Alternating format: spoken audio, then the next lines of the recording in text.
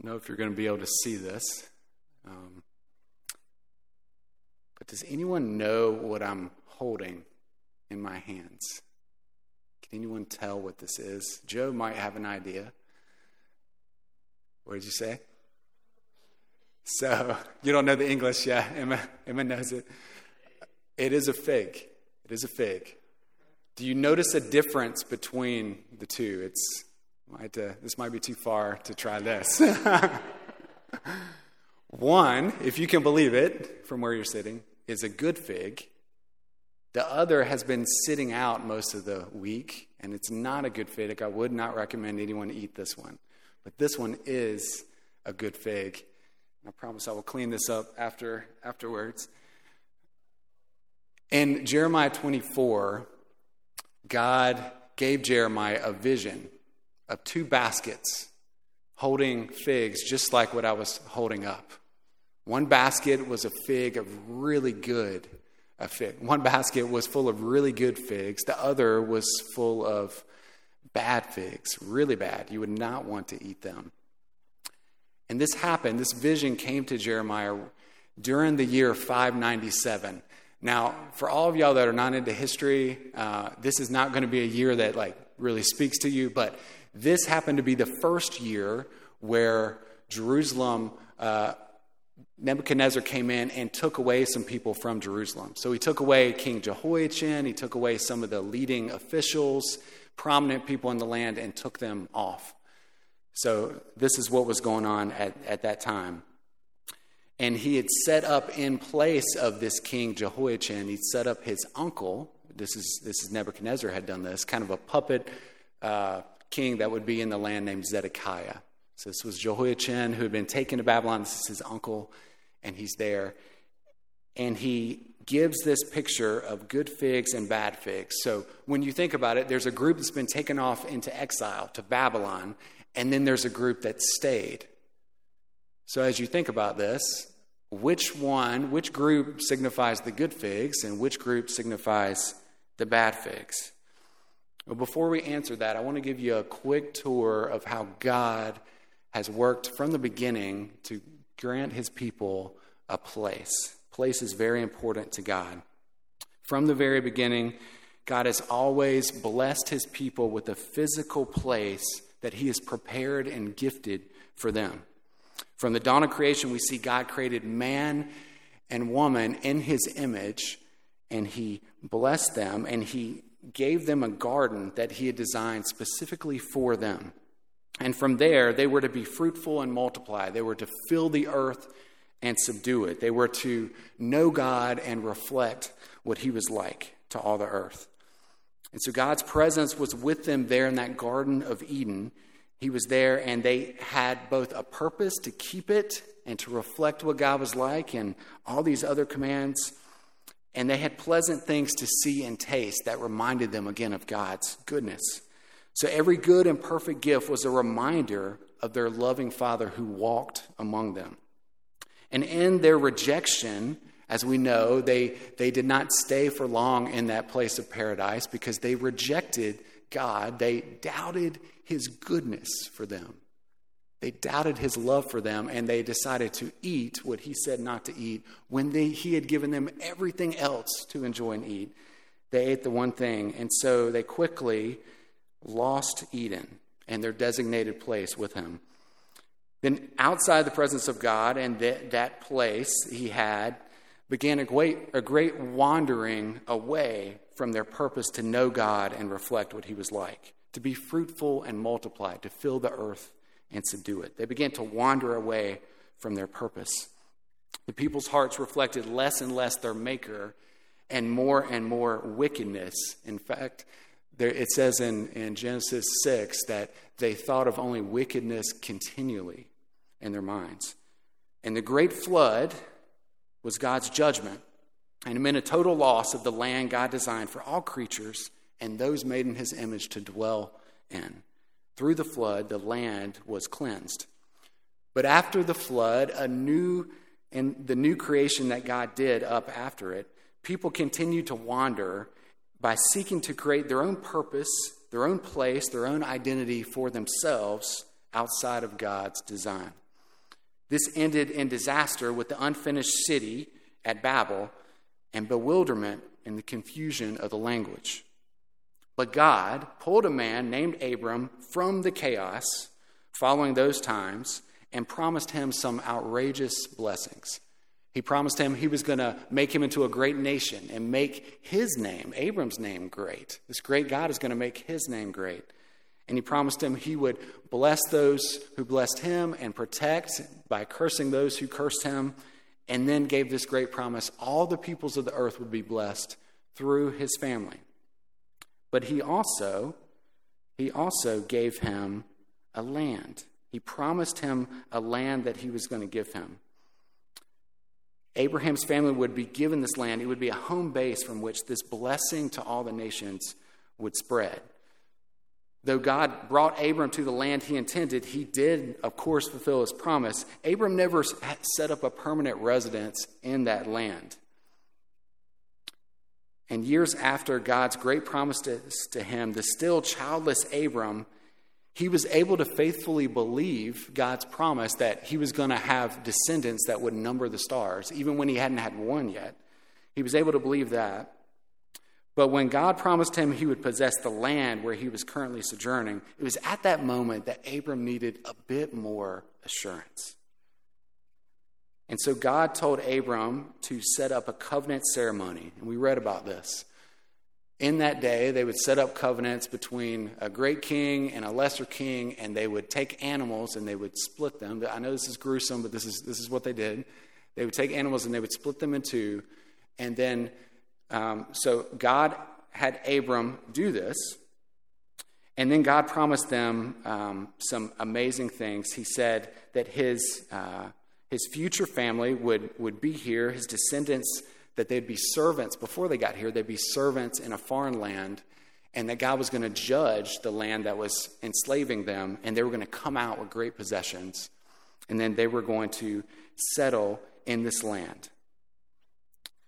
They were going to come back into this place, but he was going to wait till the evil had risen up to its highest point. And to seal and guarantee this promise, normally the lesser king would walk through the pieces of the animals that have been split. And this would be an idea of if the lesser king didn't do his side of the bargain, then this would be the result that would happen to him as they walk through the animals. But in this case, God does something very different. God Almighty passes through the divided animals in a smoking fire pot and a flaming torch. God was going to make good on this promise. And God did indeed keep his word, as he always does. Through many signs and wonders, we know he brought the people out of Egypt just a number of years later, as he said, and the people were given the promised land. God won it for them. But instead of serving as a light to the nations around them and filling the earth with his truth and goodness, again and again, Israel turned their backs on God. Over and over and over again.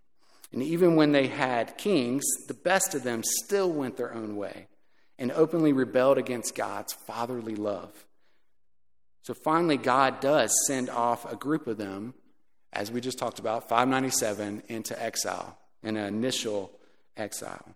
But just as the first journey to Egypt wasn't to destroy God's people, the exile to Babylon doesn't serve as their defeated end either.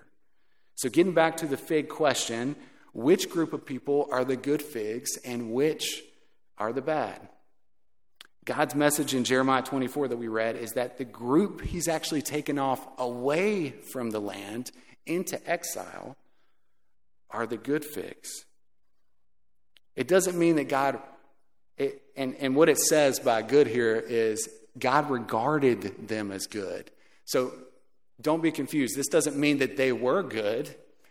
It means that he looked on them. He set his eyes on them for good. He was determined to do good to them in spite of what they deserved. And so his promises in verse 6 of chapter 24, I will bring them back to this land. And he says this, I will build them up and not uproot them. I will give them a heart to know that I am the Lord. And they shall be my people, and I will be their God. for they shall return to me with their whole heart. The bad figs did not fare as well. They included Zedekiah and the rest, and the king of Judah and his officials, leftover people of Jerusalem who remained there. And some of them even went to the land of Egypt. God promised he would send sword and famine and pestilence upon this group until they would be utterly destroyed from the land that he gave them and their fathers. So this is pretty unexpected. You would think the good figs are the ones that were able to remain in the place that God had designed for them. And the bad figs were the ones taken off. But God spends the next 8 chapters through Jeremiah explaining kind of the purpose behind why he said what he said. And so to give us a little context of where we are, we're in 32, but to get from 24 to 32, I'm just going to give you a brief summary of what this looks like. So before that first exile and the vision of the figs in 597, we learned God had sent Jeremiah to the actual temple courts, and there he pleaded with the people to listen to God, to turn from their sin. They had fallen into idolatry. They had fallen into all these wicked things of the nations around them, and Jeremiah was pleading with them to turn, or else the place where they were, this holy city of Jerusalem, was going to turn into their old capital that had been destroyed. It was going to be just like Shiloh. And what happened when Jeremiah did that? Well, it almost cost him his life, because people were not happy to hear that, one, he was saying their enemies were going to come and take them off, and that the place where God had made his name to dwell in his temple was going to be taken over. So he barely escapes with his life. But then later he continues to give us more of an insight of what's going on here. So he says there's going to be this king Nebuchadnezzar who's going to come. And this king is going to be the one that God is going to call, as wild as this is, God is going to call him his servant.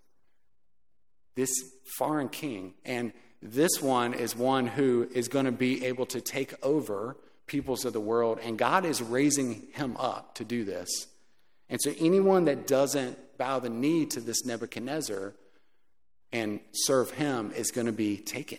They're going to be taken over, and their homeland is going to be destroyed.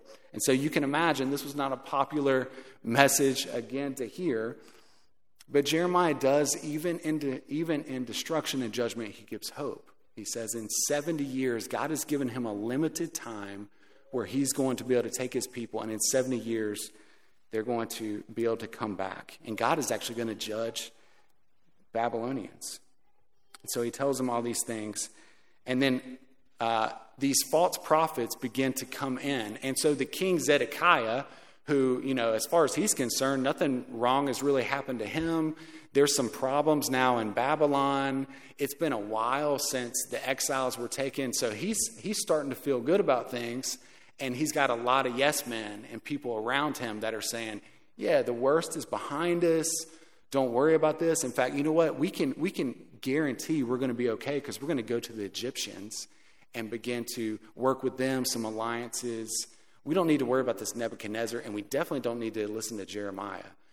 And so the false prophets, these positive prophets, I'll call them, started saying over and over, in 2 years, God's going to break the yoke of Nebuchadnezzar. All the people are coming back. This is the way it's going to be. And so Jeremiah confronts these prophets. He confronts King Zedekiah, and he tells him and reminds him, no, Nebuchadnezzar is actually God's servant. God is using him, and anyone who goes against God's servant is going to be destroyed. You need to repent. You need to repent. Stop relying on everyone else around you and turn back to God. This is what needs to happen.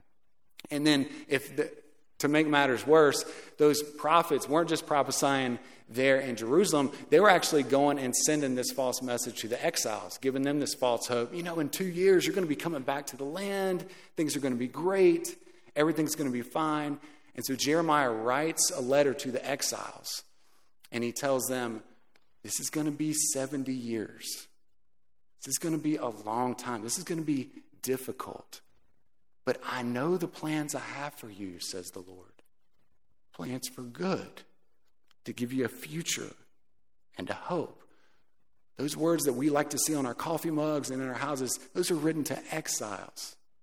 People that had a long road to go before they saw those promises come. And yet God was going to be faithful. But he was telling them, don't believe the hype. Trust God. Trust God where you are. So then, in 30 to 31, we're almost to our text. In 30 and 31, there is a great promise that God is going to restore his people to the land.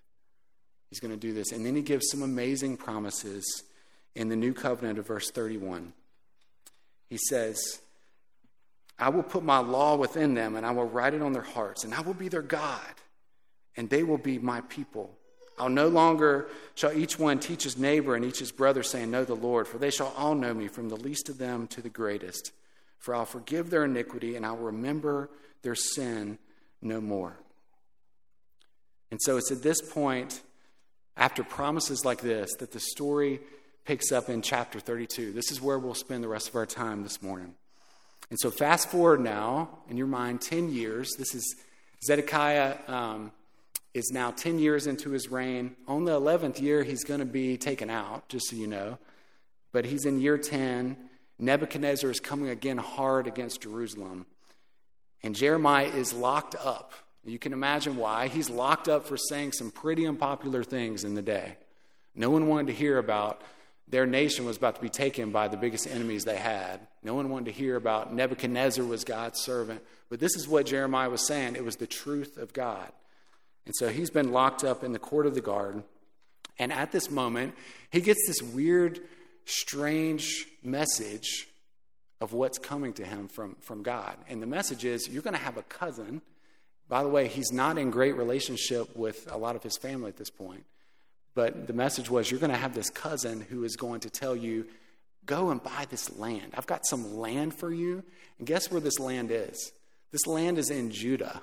This land is right outside of Jerusalem. He's like, go buy this land and redeem it. Now, this is a really weird thing. Why would you buy land in a place where you're in the very land your country is about to be destroyed and taken over? But this is the message. And so he sees this vision, and then immediately, he knows this is of the Lord, because immediately his cousin comes walking up, and he asked him to buy this land. So Jeremiah, not understanding, not getting it, obeys God, realizes this is of God, and he obeys him, and he buys land in the country that he knows is about to be destroyed. He buys this land. And so he says this wonderful prayer. He says this wonderful prayer in 32. He calls out God for his majesty, how God is over everything, how he's mighty, how he has all this wisdom, how he's able to raise up people by a sovereign hand and lower them. He shares all these wonderful things about God. And he says at the end, after he said this, it's a legitimate prayer, and then he says, but God, I know that you see what's coming. He says these words here. What you spoke has come to pass, and behold, you see it. Talking about Nebuchadnezzar and the siege ramps that are coming up against the city. And then Jeremiah says this, yet you, O Lord, have said to me, buy the field for money and get witnesses that you bought it, though the city is given into the hands of the Chaldeans. So he just honestly, he praises God for who he is. He praises God for what he knows about him. And then he honestly just puts out the situation in front of God for God to answer. And God does answer. And so our scripture, we're main part of our sermon today is God's answer to Jeremiah's prayer. God's answer. And so what I want you to see from this, I hope that you'll see this, is that God responds in the same way he responded in the last 8 chapters that we breezed through, and that is God responds with both judgment for sin and abundant grace and restoring hope for sinners. So our big point this morning, our good Father defeats evil and joyfully promises restoration. Our good Father defeats evil and joyfully promises restoration. So in the remaining time, we've got 3 parts. The first part, our righteous Father defeats evil. Second part, our good Father joyfully promises restoration. And the third part, there is only one way bad figs can be regarded as good.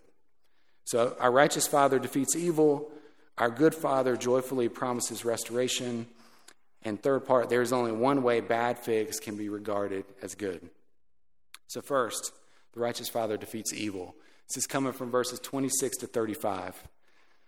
And I got to say, originally, I was not going to include this in the sermon. I was so overcome by the amazing promises, these amazing promises we're going to be talking about in the second half.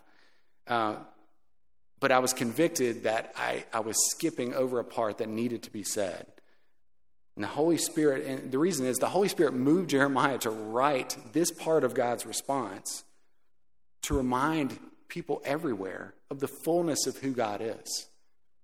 We must see God as both holy, just, and righteous, and merciful, gracious, and abounding in love. We must hold God with all these things together. So a steady refrain of Scripture is that Yahweh, the one true living God, is that he's gracious and merciful. He's slow to anger and abounding in steadfast love and faithfulness, keeping steadfast love for thousands, forgiving iniquity and transgression and sin. That is the part that we love. That's the part that we hold on to and say, yes. But he will by no means clear the guilty, is what it says next. Repaying the guilt of fathers to children. So this is due to, when it says repaying the guilt of fathers to children, this is due to their own children continuing in the sins of their father. And so God, the Holy One, who's completely spotless in his nature, set apart from all his creatures, he's righteous in all his thoughts, his plans, his words, his actions. He is the definition of all that is good and right in this broken and dark world. This is who God is. And as such, he is the one and the only righteous and just judge of the universe, of our world, and all his creatures. And he reminds us of his rightful place for judgment by telling Jeremiah that he is the Lord, the God of all flesh. And then he repeats back in question form what Jeremiah stated before. Is anything too hard for me? So God is going to show how he is both this just judge and this amazingly merciful Father at the same time. And so after this, here's what God says. He tells Jeremiah his plans that only God himself could pull off. He starts by saying he plans for justice sake toward the city of Jerusalem and children of Israel. And he tells them why he is bringing judgment to them. He tells them what he's been promising actually all along, that he has given this city into the hands of the inhabitants of Babylon and their king Nebuchadnezzar. Not only will they capture the city, but they're going to burn this city, the city of God, the city that God had built for them. He's going to burn it with fire. And a specific part of this blaze that he points out will be this. It says, the houses on whose roofs offerings have been made to Baal and drink offerings have been poured out to other gods. So he's burning the places where there's been outright, complete rebellion to God by, on their roofs, they are setting up these idols and bowing down and worshiping right in the face of God. They know what they're doing, and they're not even trying to hide it. So this is part of what God is saying is invoking his anger. It's this brazen rebellion. And so Yahweh communicates the unfaithfulness of the people from the start, when he rescued them from Egypt and planted them in the land in this great faithfulness. He speaks of the evil of the city itself and its citizens from top to bottom. In full disrespect and stubborn pride, they've turned their backs to God and refused to listen to his words of life and faithful, loving warnings to them over and over again. And instead of listening to God and obeying him and repenting, they set up idols and defiled. They actually took idols and put them in the house of God. They defiled God's very house where he had placed his name. And lastly, they took their very children. This is something God said, this is so profane. The thought did not even cross God's mind, but they took their children and they killed their children and offered them up to these false gods. So this type of This type of sin, this type of rebellion, is the difference between a child doing something wrong and receiving correction for it versus a child continually and willfully doing wrong again and again in ever-increasing worse ways and doing it right in the face of their parents from birth all the way through the adult years. And then when the child is met with loving correction from their parents, they turn their bodies around. They won't even look at their parents. They refuse to listen. This is them, you're calling them up, and they are blocking your number. They're not even just hanging up on you. They're blocking your number. It says you show up to their door, and they're slamming the door in your face and locking it. This is this sort of rebellion. And for roughly 1,000 years, God had continued to love his people through some good seasons, yes, but many seasons that were like this sort of rebellion that grew and grew and grew. And in this city, for roughly 400 years, he had passed over much sin there as well, the place where he made his name and presence to dwell with his people. And they were treating God this way. So time and again, they broke the covenant God made with them in more and more grievous ways, ignoring God's correction. And now the Lord of all creation was going to make good on his promise to not clear the guilty. And I just say to you, loved one sitting here, if there's even the slightest attitude like this in your heart toward God or his ways, while sitting in your seat right now, this is a grace God has given in this place that he's given us to be able to turn back to him, to be able to look to his son Jesus in repentance. If God is moving your heart at all, then I just encourage you to, in your seat, just to turn in repentance back to him over your sin. And don't delay. God has great wrath over our sin, and either we'll confess it and see it laid on the shoulders of the one who hung on the cross, and he will have bared it for you, or we'll bear the consequences and punishment for that sin apart from our Maker from all eternity. God will not idly sit by and watch our selfish pride, our inward words of hostility towards people, our outward slander of others, our gossip we couch as concern for others, our boiling over anger on the inside that comes out toward others, or maybe that we manage to barely hold in. Either way, we'll pay for it ourselves and grow further and further from home and our source of all goodness in life, or we'll turn to his son by faith and experience his loving correction and his inward transformation. God will either defeat sin in our lives or he'll defeat us. But this is not the end of God's response. This is not the end. Our good Father joyfully promises restoration.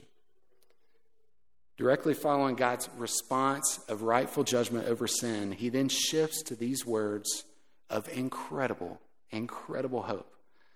Just as God must defeat sin, he's also passionate about keeping his promises to bless his people.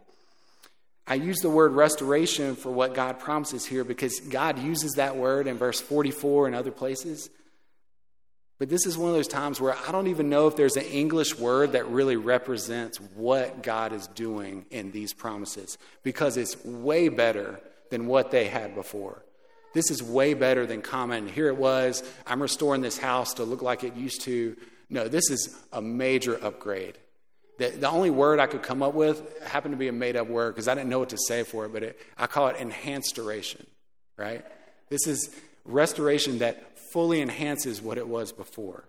This is what God is promising. And I hope, these are so amazing, so I hope I can explain them to you in a way that you can fully get what God is doing for his people that he loves. So first, God is going to gather the people that he's driven out in his great wrath, and he's going to bring them back to the land. So all the people God has driven out in his anger and wrath, he is going to gather them, and he's going to bring them back to the land. Do you remember that God's promise to Abraham, right? They were going to go to that place and be servants there, and then God was going to bring them back. And do you remember the way that God showed he was going to for sure make good on his promise? God himself went through the pieces, showing his promise to grant Abram's descendants the land. This is that same promise God has not forgotten and will bring about. There has certainly been partial fulfillment of this with Cyrus's decree to send the people back to the land to build the temple and then later to rebuild the walls. But this is only partial. And you might even look at it, depending on how you look at things, as an amazing work of God to bring Jews from all over the world into the land of Israel. But amazing as that is too, this is you could only partially see this as a fulfillment.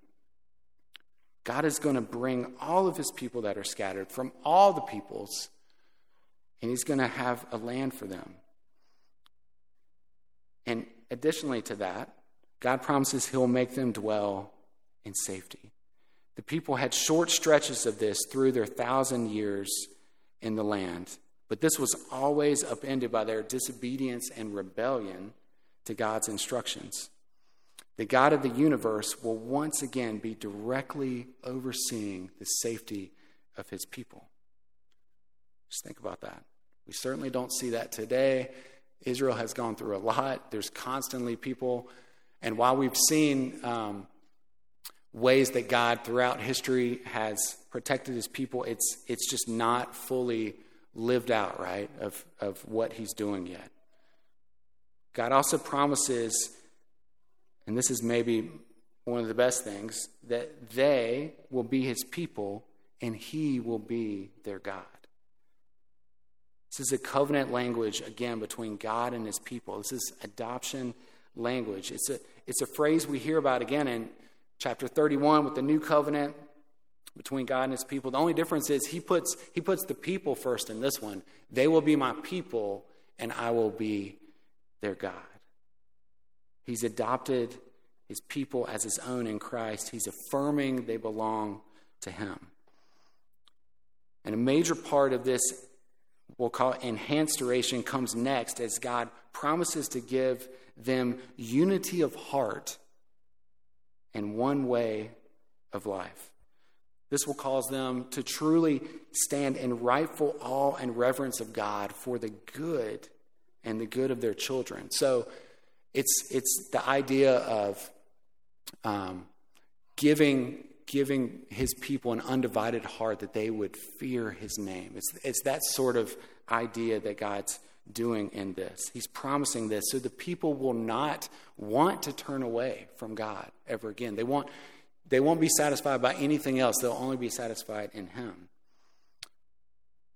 But unlike what Jeremiah mentioned before, the fifth thing that God's now ensuring is that this covenant is an everlasting covenant.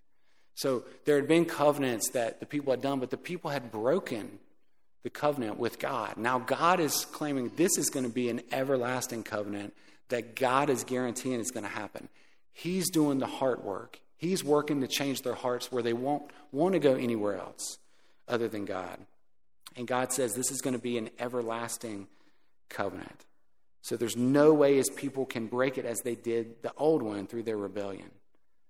God is seeing to it perfectly that his people are changed from the inside out so that they'll never turn in rebellion again.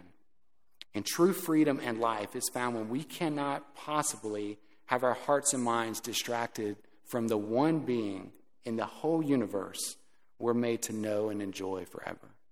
That's what true freedom and life is. And these next two promises, they might be the most astounding of all, at least to me.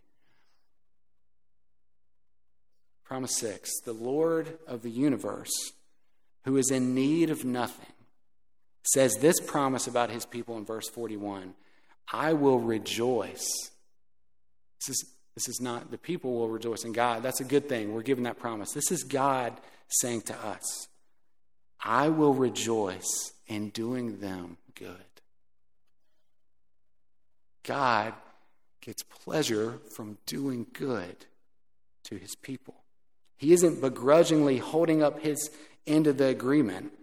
Just like in Zephaniah 3:17, the holy, mighty, eternal God rejoices to do us good. It's the Father's pleasure to do good to his people.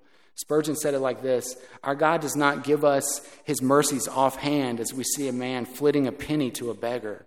No, he blesses us with his whole heart and his whole soul. He rejoices to do us good. And lastly, Almighty God says something I don't believe is found anywhere else in all the Scripture. I think this is unique. At the end of verse 41, he promises, I will plant them in this land of faithfulness, and listen to his passion for this, with all my heart and all my soul. God of heaven and earth, is going to plant his people in the land in faithfulness so that nothing will take them from it. They're going to always have a place. They're always going to have his presence with them, and he's going to do this, take them and plant them there forever with all that he is, all his heart and all his soul. And so the question is, let's go to part 3. There's only one way for bad figs to be regarded as good. How can that be? Because if you haven't noticed, all of us in our sin, all of us are sinners. We're the bad figs. How can bad figs be made good? How can they have this love of God poured out on them? God's passion for his people to be planted in faithfulness with all his heart and heart and soul. How can this happen?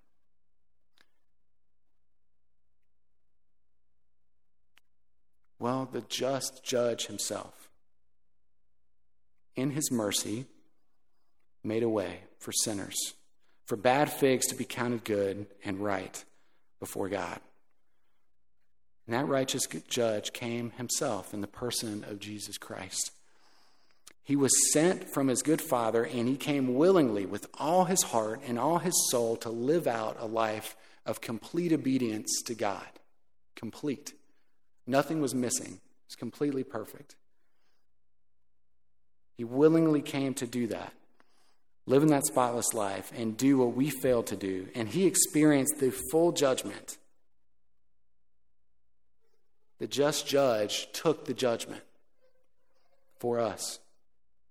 He took the judgment we deserved in his death on the cross. And his death was enough to cover any sinner who will look to him in faith. Any sinner, no matter how far off you've been away from God, no matter what you have done, those things that you would never share with a soul for as long as you live that you know that you're guilty of. Jesus knows those things and went to the cross so that if you will look to him, you can be forgiven. You can be counted as a good fig, not because of anything you've done, but because of all of the work that he's done in your place for you. It counts for you.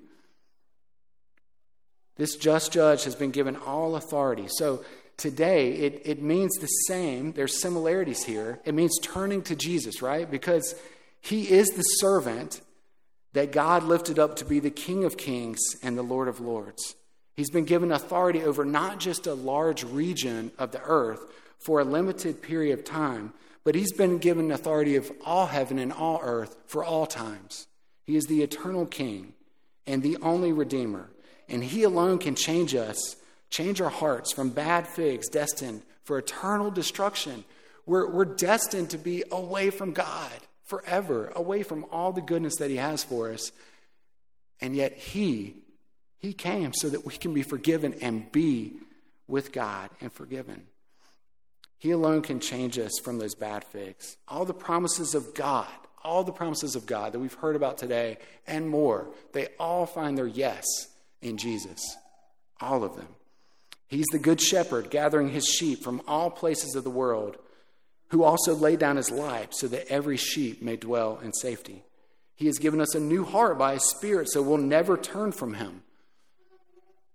The Father is determined to do good to us forever because in us he sees his own Son.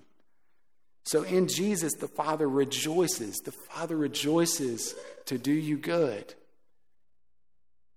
If you are in Christ, there is a land and city to which you belong. You have citizenship there. Make sure then that the citizenship is better and more sure than the name on your birth certificate. It's more certain than the current residence and address that you have. Because as Christ Jesus' beloved child, when you trust in him, you have a permanent citizenship whose documents can't be forged, turned to ash by fire, or manipulated by any hacker. The God of the universe, the one who created you, who chose you to be there with him before the foundations of the world, God the Father Almighty saw it that you, chosen long ago, would be rescued through the very sacrifice of his only Son and drawn by his Spirit in faith to believe. He has given us new hearts that are made more and more into the likeness of our Savior, Jesus, so that we can fulfill that great creation mandate to fill the earth and subdue it, to be fruitful and multiply, to know God and reflect what he's truly like. With all his heart and all his soul, Christ came to rescue his Father's people and his bride and bring them to their eternal land and city, not made with hands, a place where God will dwell with his people in safety. And remember his Son's words. You remember these words? These are such words that you always hear in churches, especially at funerals. But think about these words of Jesus in John 14. I go to prepare a place for you. For you. So for those of you listening who are not certain where you would be if Jesus were to return today, turn and look and believe in Jesus.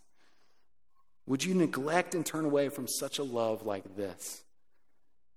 Would you turn away from the Lord of the universe who loves you and promises to all believers a home and a place with him, with all of his heart and all of his soul? Let's pray together.